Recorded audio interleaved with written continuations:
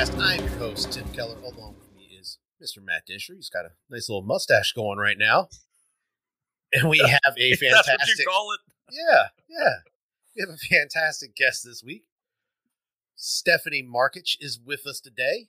How are you today, Stephanie? I'm doing great. Thanks for having me. Absolutely. So, as we normally do, we like to get into the news. Matt, I wanted to ask, how's everything been going in Cincinnati? No complaints here. I think it's about 70 degrees today, or 65 degrees today, so it's finally, spring has sprung. But if you're from the Midwest, or if you're especially from Cincinnati, we always joke around that here in Ohio, maybe particularly Cincinnati, you'll experience all four seasons in one day. So it starts out with some frost on the ground, gets up into the 60s or 70s during the day, and then who knows, it could snow tonight. We don't know. But this is like the false or the fake, just kidding, spring. Yeah. It'll snow in April. Yeah. It's that. Here's what's to come. Right. But back to winter. Back to your normally scheduled programming. It fools us. Yeah. Wanted to get in some news today. The first one, a little heartfelt story. We had a World War II veteran receive his medals on his 100th birthday. Lieutenant Bill Allen was awarded the Bronze Star, and he got a replacement for his Purple Heart that he lost when he was evacuated from a hospital back in 1945 for his service in World War II. He was a platoon leader with the 29th Division in Europe during World War II, got himself a Purple Heart and a bronze medal, and they gave it to him at his assisted living facility out there in the courtyard.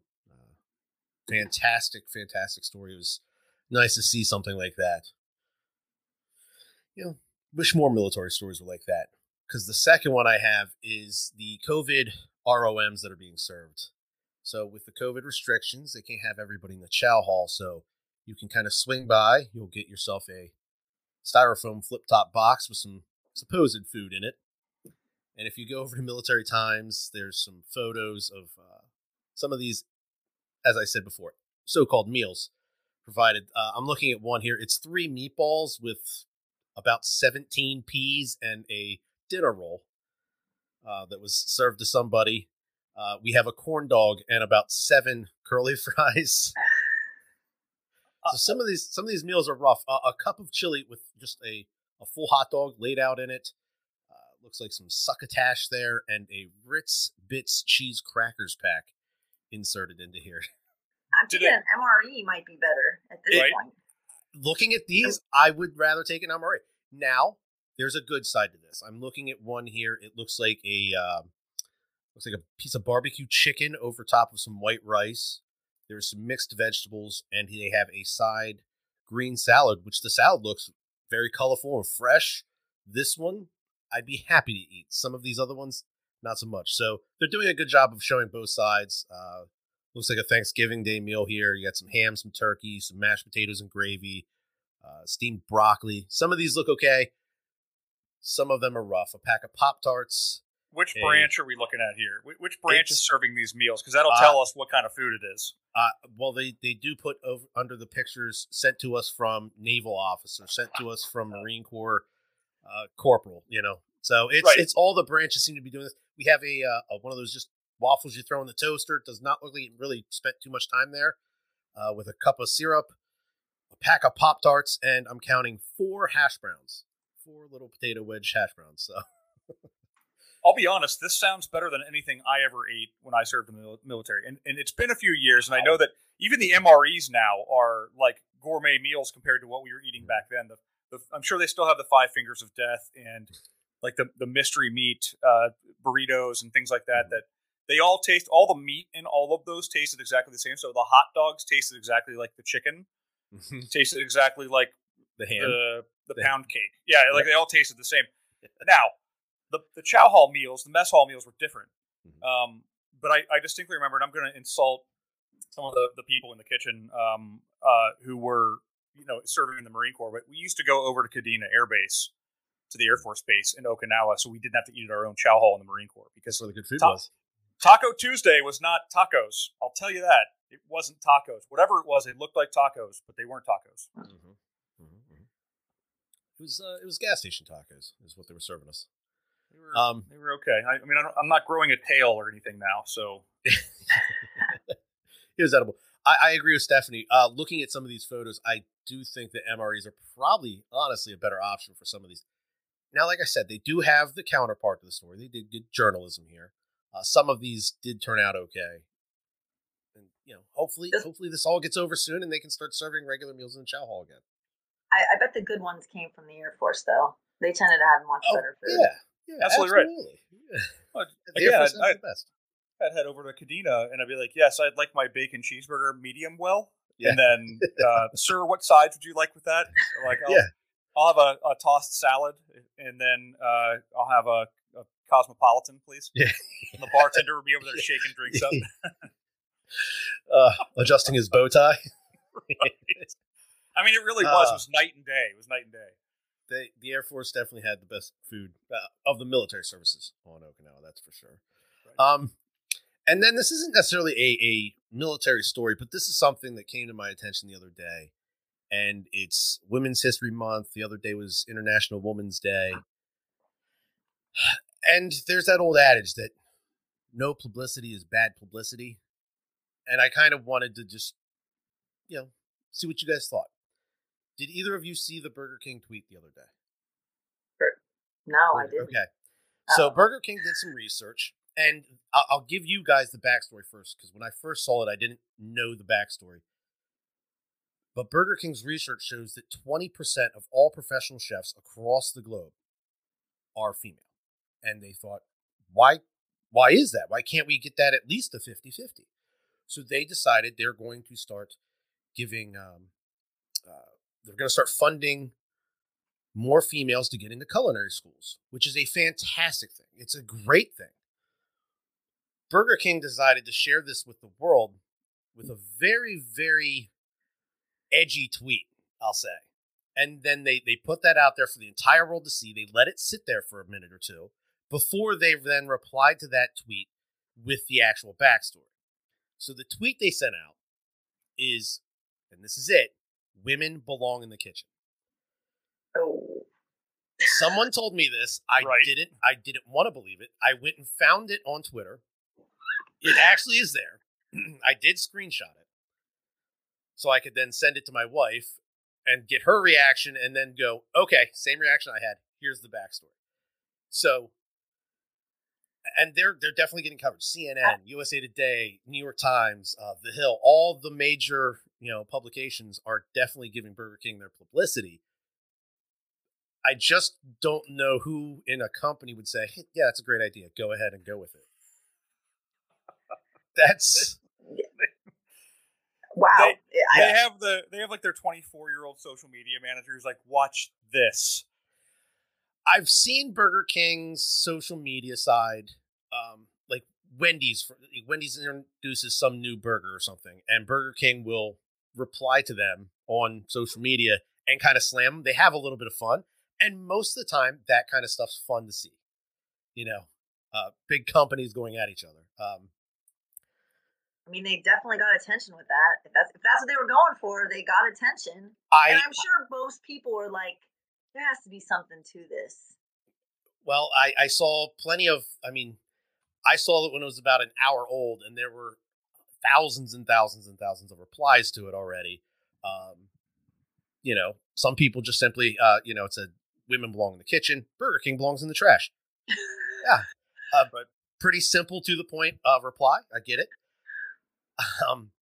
It was one of those where I think they probably should have been a little more forward with the actual intention and the backstory to this, because again, giving scholarships to try to level out a playing field in something like culinary arts is a fantastic thing, and to see more female chefs would be a great thing.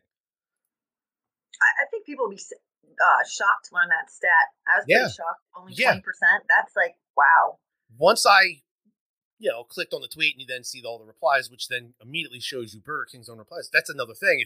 If you just read the original tweet, that's all you're going to know. If you don't actually touch it and it opens up the replies, the top two are Burger King saying, its very next line is, of course, if they want to, ... and then says, during our research, we found that only 20% of the world's population of chefs are of the female gender. We would like to even this playing field out. So we're proud to announce that we've started this scholarship fund to get more women into culinary schools, which is, again, it's fantastic. I just think there could have been a much better way to possibly put this out there in the world. I'm of the mindset that, I mean, their intention was to get the attention. It was to get on the headlines, and then they probably intended, like, wow, if people receive this wrong, let's go ahead and erase it. But they still got the attention they needed, and that's how every media story is. Make it sensational, make it a headline, and then even if they have to change it or retract it, nobody sees the retractions or changes. They see the initial story. So this got them, and it's still getting them. We're talking about it right now. This got them the attention they wanted. I have a Burger King right down the street from my house. I don't think I've been to it once ever. Yeah. So, and I'm not really a fast food person, but particularly Burger King doesn't come up as a place that I'd like to go eat. So, they're competing with, the Chick-fil-A's of the world, who are just killing everybody right now. Chick-fil-A is like the best. Imagine if any process, COVID vaccines, military transition, anything was run by Chick-fil-A. We'd all be like, it would be like the best population of people in the world. Yeah. But Burger King, I don't know where they sit on the hierarchy of volume for fast food. But if they wanted some attention, they got it. That's the best thing I can add to it. Well, from your comments right there, Matt, I was going to ask, since Burger King's not one of your, you're not a fast food guy. If you had to go to fast food, it sounds like Chick-fil-A's your spot. Dude, Chick-fil-A, oh man! I mean, the line can be out into the street, and you'll still be in and out of there faster than you will be through a McDonald's line with like 4 cars in it. True. And again, I rarely eat fast food, but if you've noticed this in recent years, I'm one of those. If the line is too long in a drive-through, I'll just park my car and go inside. Yeah. And these places will ignore you when you go inside. Not Chick-fil-A, but the other fast food places, since all their volume is done in the drive-through, they will largely, you'll stand there and order a cheeseburger, and you'll stand there for like 20 minutes if they even acknowledge you. Whereas in the drive-thru, you're like, listen, I parked my car and got out and came in because I didn't want to wait in the drive-thru line, and you guys aren't even helping me inside the store. Chick-fil-A's got it down. I mean, they hire the right people, they got the right motivation, they almost never get the order wrong. And there's a joke that says, if Chick-fil-A does get your order wrong, it was meant to be that way. You didn't need that extra sauce because they're always right.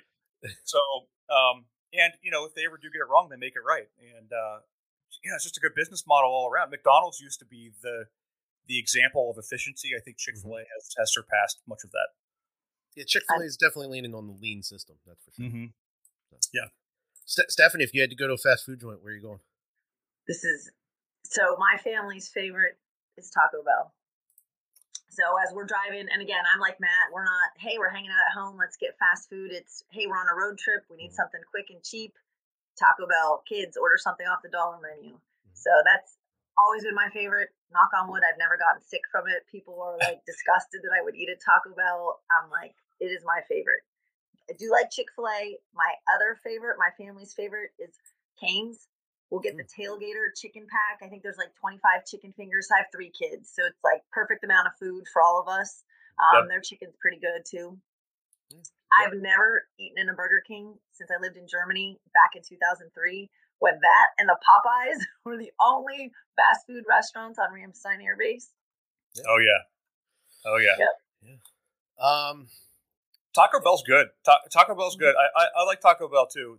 Again, the one, so where I live, we have this ongoing joke in our community Facebook page that Taco Bell's dining room is closed. They had some issues with I guess with some leadership or some staff just walking out of the place and not showing back up for work. And so there was this period of time where the dining room was not open. This is pre-COVID. And so they put a sign up on the door, and it said that the dining room's not open. So now we share this picture in this community page. Whenever somebody's like, "Oh, is Taco Bell open now?" Somebody always puts that picture of the sign on the door back up. And I think now the joke is that picture from the sign that's being shared is not even from our Taco Bell, but people keep sharing it, and it's become its own little joke. Yeah, it's just become its own little thing. So it's kind of interesting. Yeah, I didn't personally see it. There was a local Little Caesars that had a sign on the window that just said, "We all quit, closed." It's like, hey, okay, fun.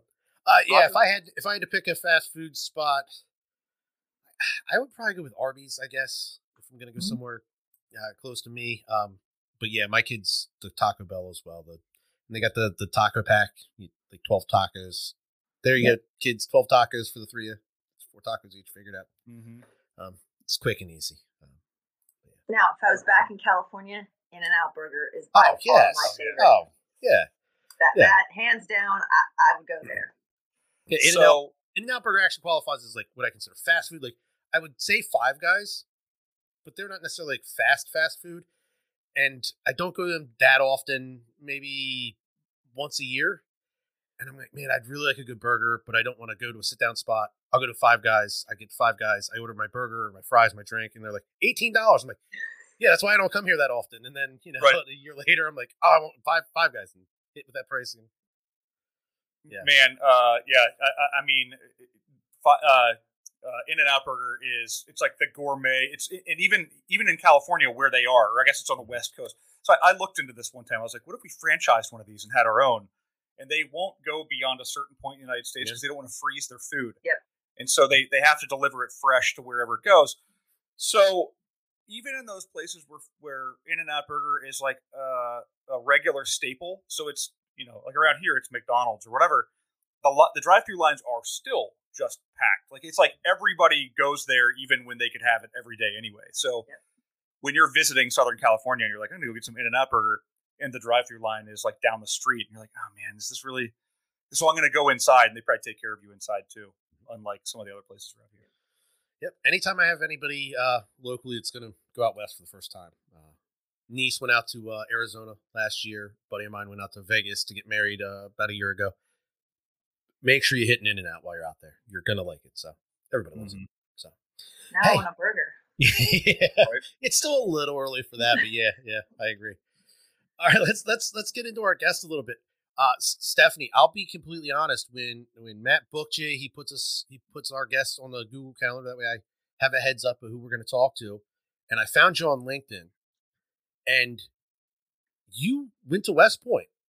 And I'll be honest, I should be possibly more impressed with Harvard, Yale, things of that nature. But when I see somebody went to West Point, I immediately go, "Wow, oh!" So, how'd you end up at West Point? Let's talk about that. Yeah, so I grew up in Southern California. Okay.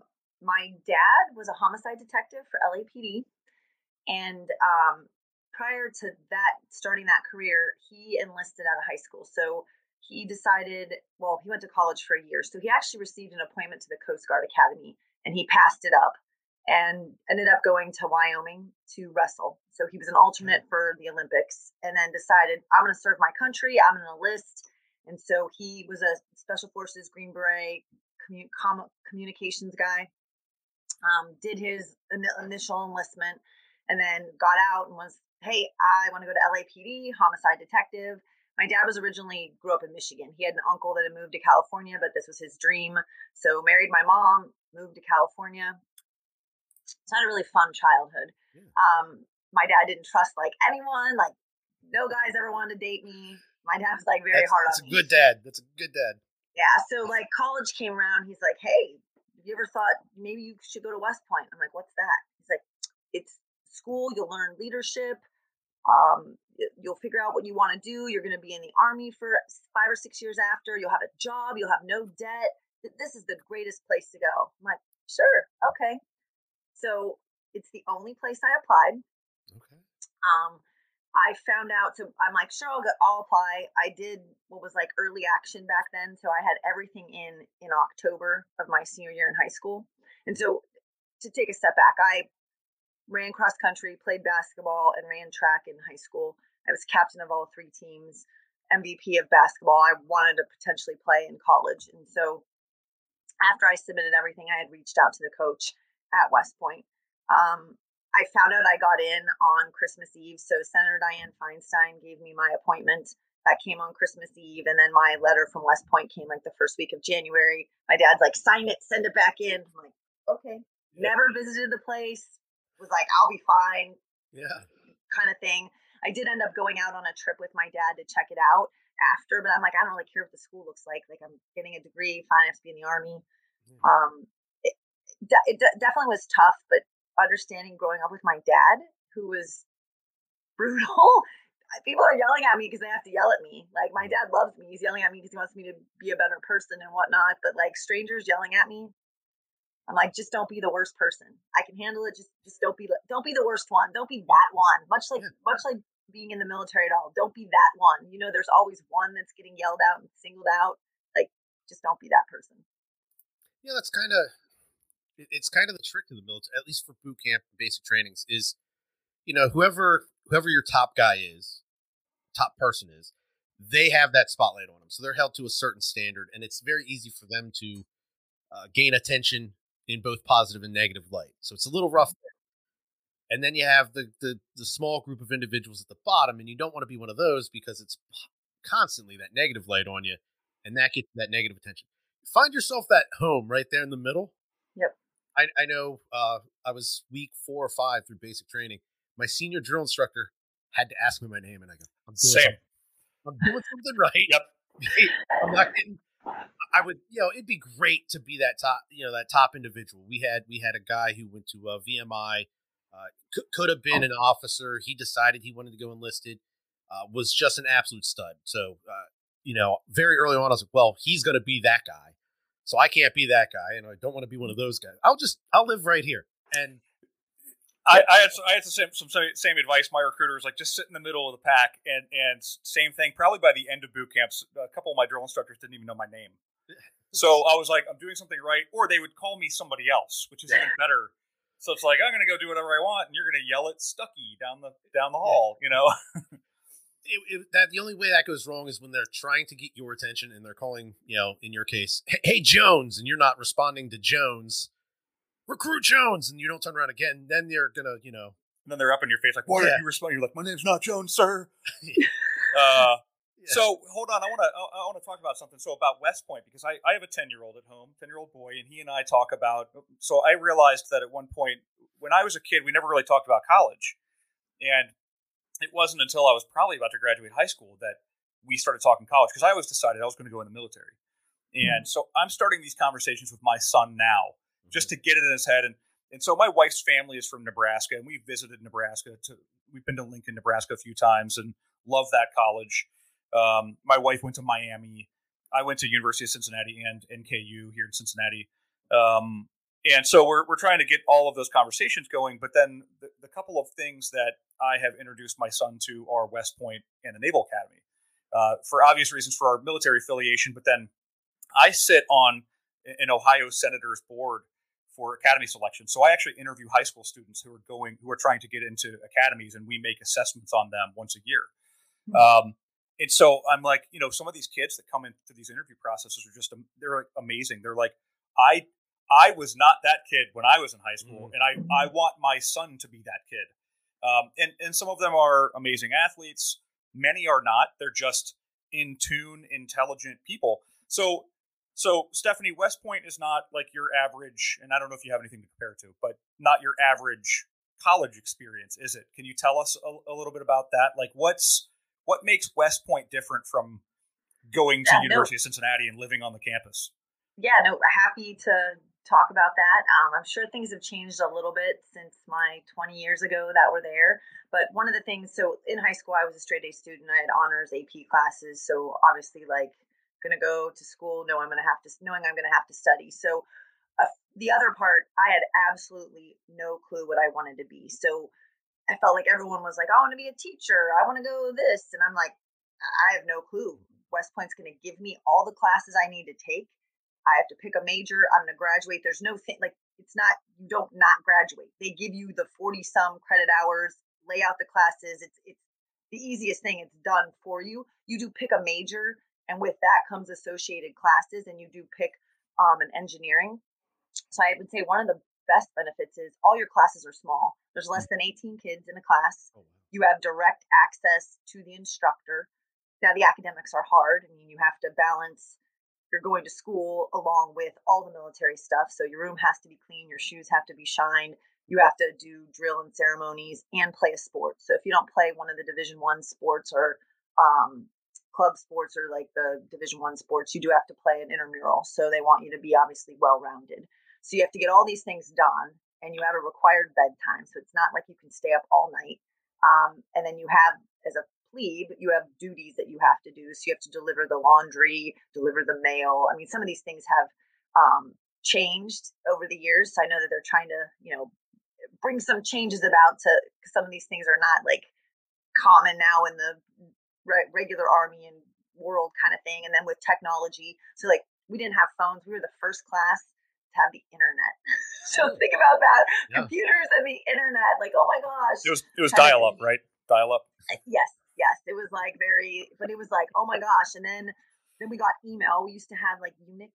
I think it was that what it was called, like the black screen, the white, like choppy typing. And then we got Microsoft Exchange and oh my gosh. And then chat on your computer. So sad, very sad. Then by my senior year, they finally had given everyone, we all had phones in our rooms. I mean, obviously we had to pay the bill on them so we could actually call people. But now with technology, I'm sure things are very different there. We kind of had no contact with the outside world. So you're there, figuring out how to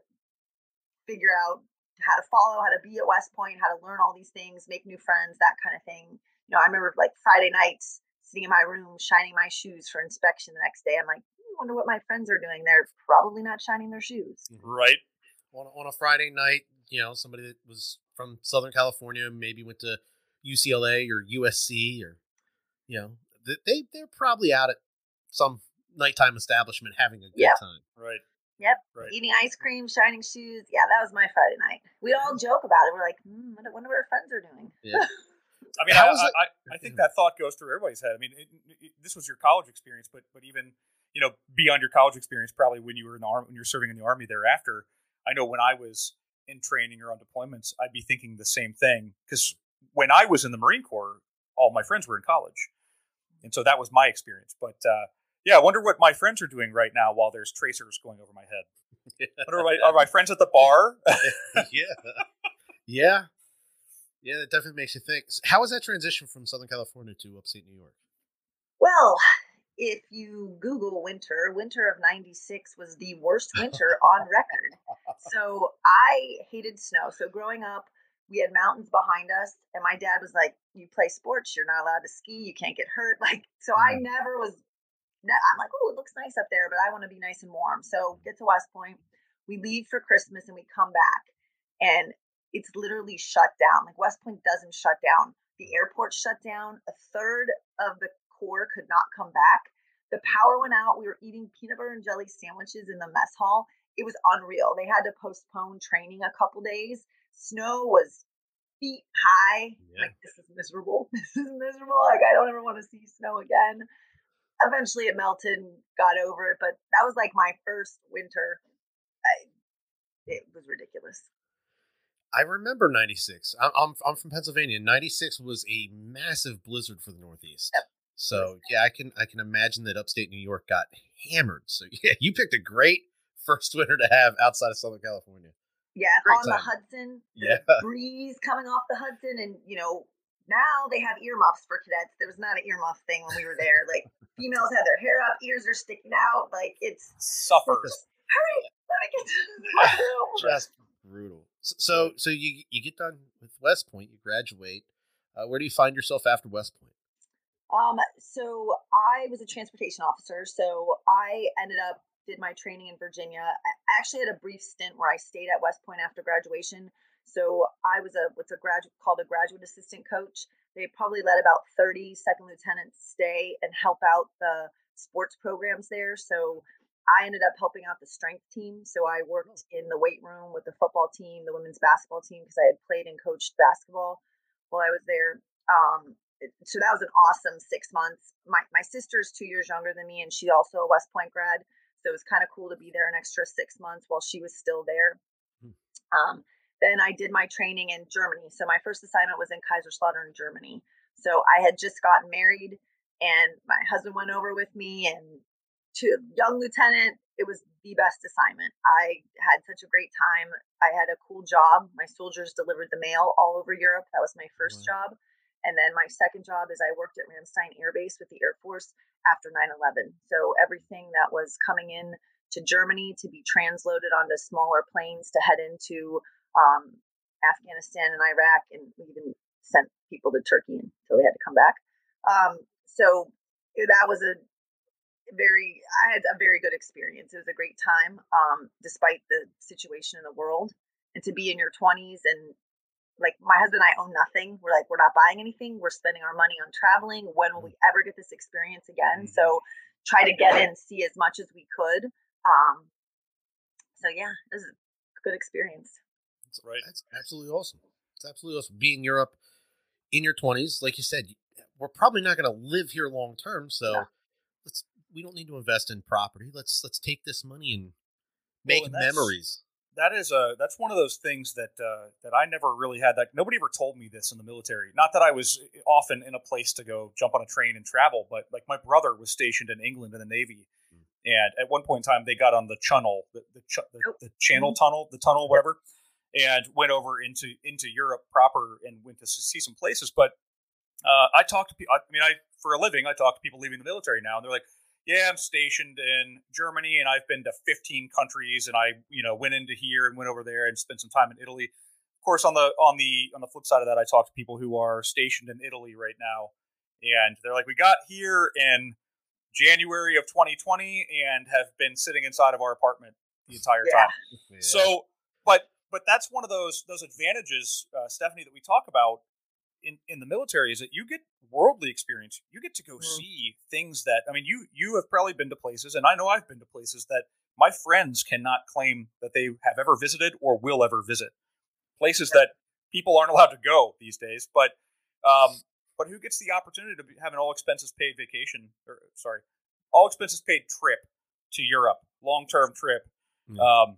And you probably did it right, because you got to go see some things and you got to spend your time seeing the sights, and who knows if you'll ever get that opportunity or time ever again. Mm-hmm. Yeah, it's not so much a vacation. When you get Liberty, you get a 96, you get that long weekend.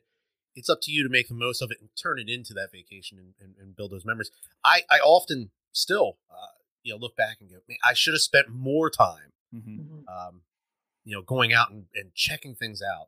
I know when I was in California, Sundays, a buddy of mine, we just take Sunday drives. We just get in the truck and start driving in a certain direction. And hey, let's turn right. Let's turn left. And we just find things. We'd end up in places and we're like, and then all of a sudden you're in Mexico and you're like, I'm not supposed to be here. Yeah. Same thing. I did the same thing at Camp Pendleton. Well, then Japan. So we were in Okinawa, and of course we're on an island. So there's, you could jump on a plane, but that might be logistically harder to, and then where are you going to go? Into China or something? Maybe, I don't know. But I would go scuba diving at all the hot places. Okinawa has some of the best scuba diving in the world. So I'd go to these places that people travel across the world to go see, and I'd literally grab all my stuff and walk down to the beach and go into the reef. So yeah, man, you gotta experience it, and that's one of those advantages of serving in the military. Definitely. So you spend your time in Europe.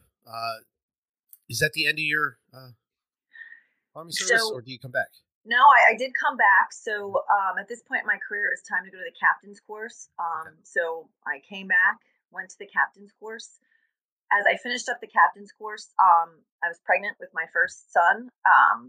And then at this point in my life also, my father had cancer again. And my sister was deployed to Iraq. So she was in part of OIF, the first round. She was a Black Hawk pilot, Fort Campbell. There she is. So this point in my life, I'm like, okay, I have to make some decisions. So I showed up to my unit right after. So it was at Fort Eustis. I get there. I'm a few weeks, maybe like 3 months pregnant. My unit's deploying. They're like, kind of wrote me off. Like, you're the assistant S3 in charge of PowerPoint slides for command and staff. I'm like, wow, this is a great job here.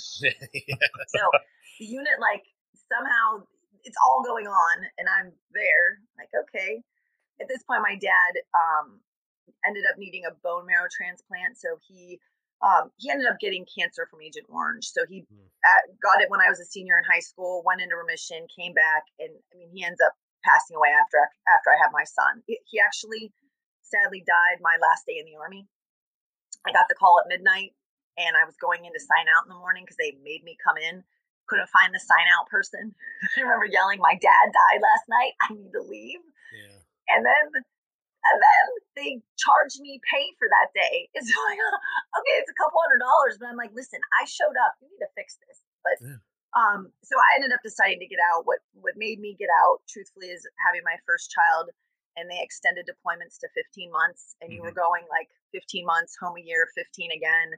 I knew I wanted to have more children, and being away for 6 months is hard, but Right. doable.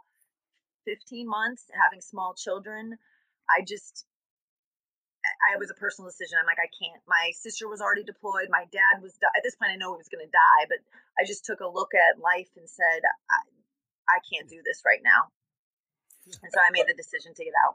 I think that's one of those sacrifices that we often overlook when we talk about the dedication of U.S. service members. Is that a lot of these people are? I can't imagine being away from my son for a week. Like, that would be really hard on my family. And some of these men and women are missing weeks and months and years of time with their family. You go away. Imagine going away with a young child at home, like a newborn, or maybe not a newborn, but 6-month-old or something like that, and then coming back and they're a year old. What time has passed? It's one of those sacrifices. But I get it. I didn't have kids. I wasn't married when I was in the Marine Corps, but one of the things that I told myself was that I wanted to have a family, and I didn't want to necessarily work in that type of environment or that schedule trying to raise a family. It's just not. And my husband was very supportive. So my husband was actually enlisted. So he was in the Army. He was a parachute rigger for 5th Special Forces Group. He decided he was going to, he enlisted. He went to college for a year and decided to enlist. And then he was using his GI Bill. So got his bachelor's, got his master's. So he was like, I'll stay home with the kids. He was very supportive of my decision either way. I always told myself I wanted to stay to at least be a company commander. But at that point, seeing that cute little baby and your life changes. Right.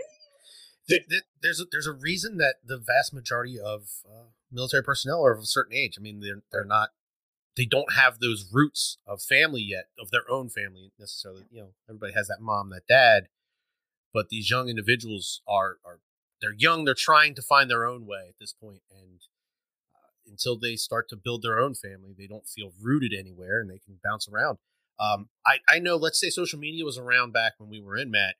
I could have watched, those parents coming home and being reunited with their children, and probably not been too overly affected by it. Nowadays, no longer in the service, been out for quite some time. But having children and a family of my own, I've never personally been in that situation, but I watch those videos now of someone that's been out on deployment for a year, 15 months, come back, and they surprise their child at a baseball game, or hey, we're going to have a special guest speaker for class today, and they walk in the class, and I just always get something in my eye. I'm like chopping onions. Yeah, I'm just I went to Dallas for 2 days last month, and we ended up finished. We were doing some filming for this thing that we're doing at work, and we were in this unique building. Anyway, we finished up. We wrapped. Earlier than we thought. So I always book my flight for like the latest I can in the day. And it turns out that we wrapped at like noon. And I was like, all right, I'm going to grab this earlier flight on standby. Nobody's flying right now. So you just jump on an airplane and you got the whole thing to yourself. And I was gone for a day and a half, and I surprised my son. And it was like one of those reunions, not nearly the same thing, but I'm like, I was gone for a day and a half. You can imagine a year. Yeah. That's, it's rough. And so, Stephanie, you made the right decision. I mean, you chose your family, and you can never go wrong choosing your family. Sorry to hear about your dad passing, obviously. I'll say this. The little bit I know about you, and the very little bit I know about you, he did an amazing job. If he got his 2 daughters into West Point, got them through, it sounds like he's top notch. And as a girl dad myself, I strive to be a dad similar to that. So he's a role model for us girl dads. That's awesome. It's awesome. So you make a decision. You're going to get out of the military. What's the next step? Where was your head at? Where were your thoughts at? So being that I was a transportation officer in the Army, I was like, I want to do something with logistics or supply chain. I'll start looking for a job. I forgot someone had thrown out, hey, how about Procter & Gamble? So I had gone through multiple interviews with multiple different companies. My husband's originally from Pittsburgh, and my extended family lives north of Detroit. And one of my really good friends from West Point, he and his family are from Cincinnati. I'm like, well, Cincinnati, math-wise, like we're directly the same distance to Pittsburgh. as we are Detroit. So I'm like, we can be a quick drive from our family, like 4.5 hours. I'll look and see. So I went to a conference. P&G was there. I interviewed, got a job, and I've been here. It'll be 16 years in June. Part of my desire for choosing P&G was like global company. They have places all over. I can do lots of different things. I've been in Cincinnati for 16 years. By choice, though. By choice. It's good to have those opportunities. You get with a big company and you say, if in 4 or 5 years I decide, hey, you know what, I want to go back to Southern California. Procter & Gamble's got a spot down in San Diego. Hey, that'd be Which, by the way, let's be honest, I would have gone back to Southern California by now. Yeah. True. Again, husband from Pittsburgh. Yeah. Right. Yeah, I get it. Not really wanting to go to Southern California. How would he do in Southern California over the winter? Is he a fan of the wintertime? I would imagine he is from Pittsburgh. He shovels the snow outside. Okay. Kind of. I don't know that he's out playing in it kind of thing or enjoying it like that, but obviously handles it better than I do. I'm like, hey, you can drive. Yeah. It's snowing. I'm like, I'll be working from home. Yeah. Go snow. Right.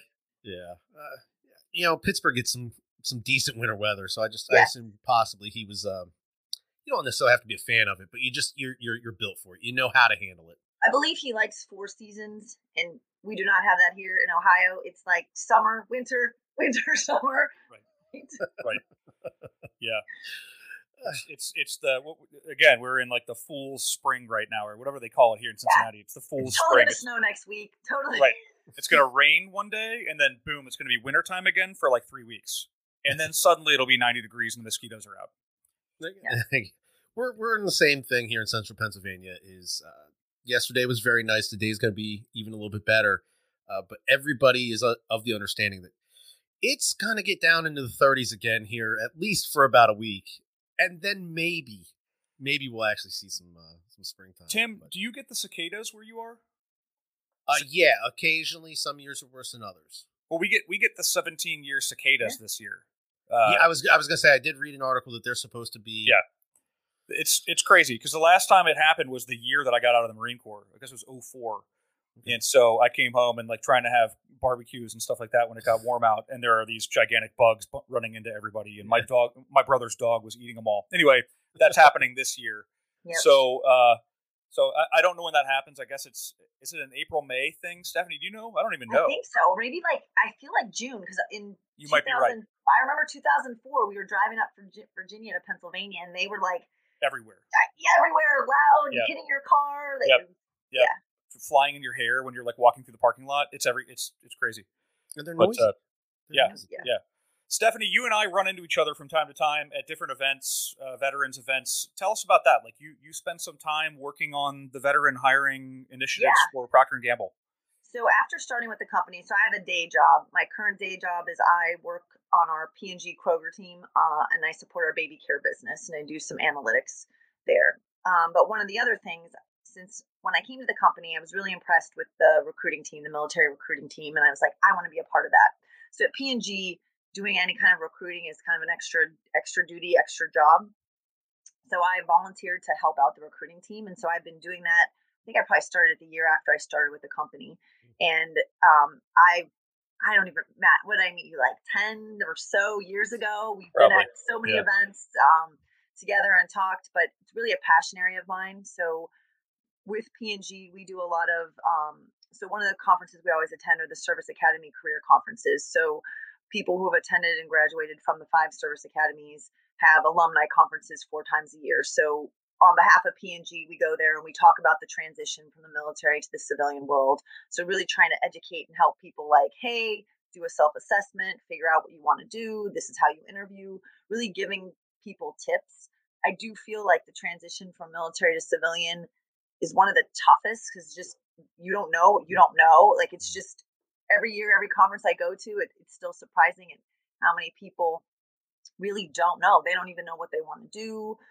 Just trying to figure that out and then get comfortable interviewing. I think that's one of the hardest folks. I'm sure you'll agree, Matt, is a lot of times people are so used to talking about their team and all the great things they did.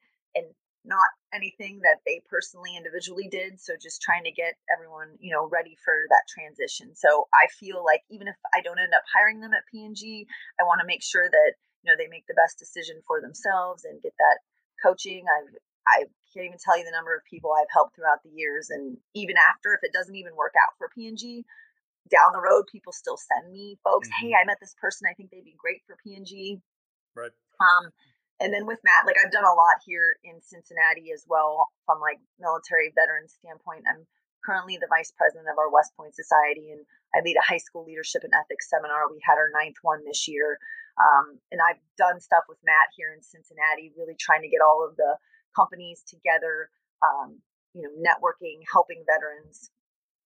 We had an alliance at one point where it was all the big Cincinnati companies. So it was like Cintas and GE and P&G and Kroger and Macy's, all the companies that are headquartered here. And that became this quarterly lunch meeting, where we would talk about how we start attracting this military talent to come to Cincinnati. Because what we decided was exactly what Stephanie just said. If we can't hire somebody at Procter & Gamble, perhaps we can pass a resume over to GE or Cintas or Macy's or et cetera. So that's something actually I aim to stand up again in the future in a post-COVID world. I stepped away from the military space for a couple of years and pursued some other things in my career, and I've come back to it now, and it is also my passion area. It's like what I enjoy doing, and now I joke around. I get paid to do what I like doing, and it's a great community. We have a lot of things that we can do, but here in Cincinnati, we've got all these different organizations that have raised their hand to say, we'd like to participate. And what I found is a lot of companies, if they don't have subject matter experts within them, sometimes they need guidance from those of us who've been doing this for a little while. And so they might not have the resources to build a program or house a program, but that doesn't mean that they're not interested in hiring military. So it's one of those areas where we can counsel those transitioning service members and try to attract them to come here. But yes, Stephanie and I have been in multiple meeting rooms together, sitting at the same table, and then we bumped into each other out in Los Angeles for the Student Veterans of America event last year. So it becomes one of these things where you start seeing the same people in the same arenas. So I'm really looking forward to, as much as we were talking about traveling and being away from your family and being away from your kids, I am looking forward to the post-COVID world where some of these events start hopping off again, and we can get into some of these venues again and start having these conversations face to face instead of on Skype or Teams or whatever. Stephanie, Kroger's got to be a massive account, I assume, for Procter & Gamble, yes? Yes, they're the top grocer in the country. So, yeah, it's a... I was going to say, I mean, Walmart's not considered a gross. I mean, they have plenty of grocery stores with groceries in it, but Kroger's just strictly a grocery store. They are one of the big ones. And they are, I think, they're the only national grocer, but they fall under different names in other regions. So I think sometimes it doesn't dawn on people. Like Southern California, it's Ralph's and Food for Less, Fred Meyer up in the north. And then a lot of the Kroger banners, I think they're in like 36 states. I could be wrong. There's a few states where they don't operate, but they're the largest national grocer. I was going to say they have, they own a convenience store here in Pennsylvania, a convenience store chain. And so my children see their sign and their logo, and then we'll go down to South Carolina and we'll see a Kroger, and they're like, hey, that's the same. They can't use that. I'm like, well, they can, because they actually own that thing back home. So they own all of it. It has the same symbol, just a different name. So it's they can put whatever they want on it, actually. So, but yeah, I'll tell you what, Stephanie, you have an absolutely amazing story. I gotta ask: is the Army Navy game the biggest week on campus up there in West Point? Okay. It determined like everything.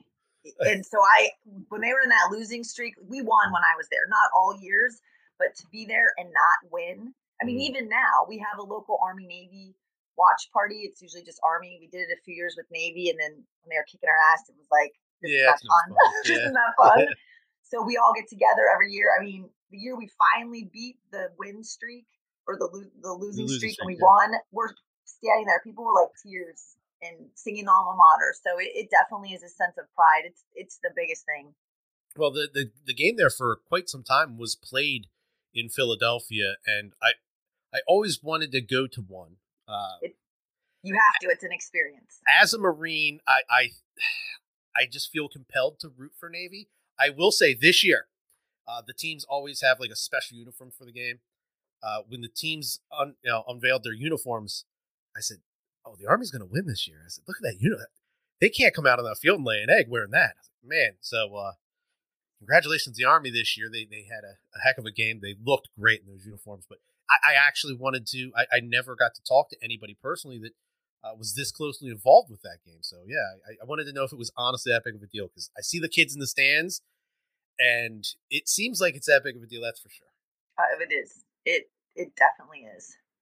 All right, so Matt's got to get out of here, so we're going to cut this one about 10 minutes short. But Stephanie, again, fantastic story. Again, your dad did an amazing job, and thank you to both you, your sister, and your father for your guys' service. Thank you. Thank you so much for having me. This was great. Sorry about my headset ordeal earlier. It's okay. Technical difficulties happen when we're doing this. And we can do it again sometime and have another conversation. But Stephanie, I sincerely appreciate having you on here. I appreciate you coming to talk to us. And it's been a little while since we've connected, so it's good to see you again, as always. And thank you for the work that you do in this space too. I think one of the intentions of the podcast when we put it together was to have these conversations about what happens after the military. And I think that yours is one of those stories as well, that it serves as another example of what your post-military career can look like. And so, of course, I appreciate you putting your work and effort and passion into helping more people transition out. So thanks for being here today. Well, thank you so much for inviting me. This was great. I really enjoyed being here and talking with you both, and happily would do it again sometime. Absolutely. Thank you very much. You two out there in Cincinnati, enjoy that second winter that's coming, because we know it's happening. So, for everybody else, you can find us on all the social media platforms. Give us a like, give us a follow. You can find us on all your major podcast platforms as well. Give us a like, rating, and review. It helps us find new listeners. We appreciate every one of you. And until next week, we'll be right back here on the Beyond the Wire podcast.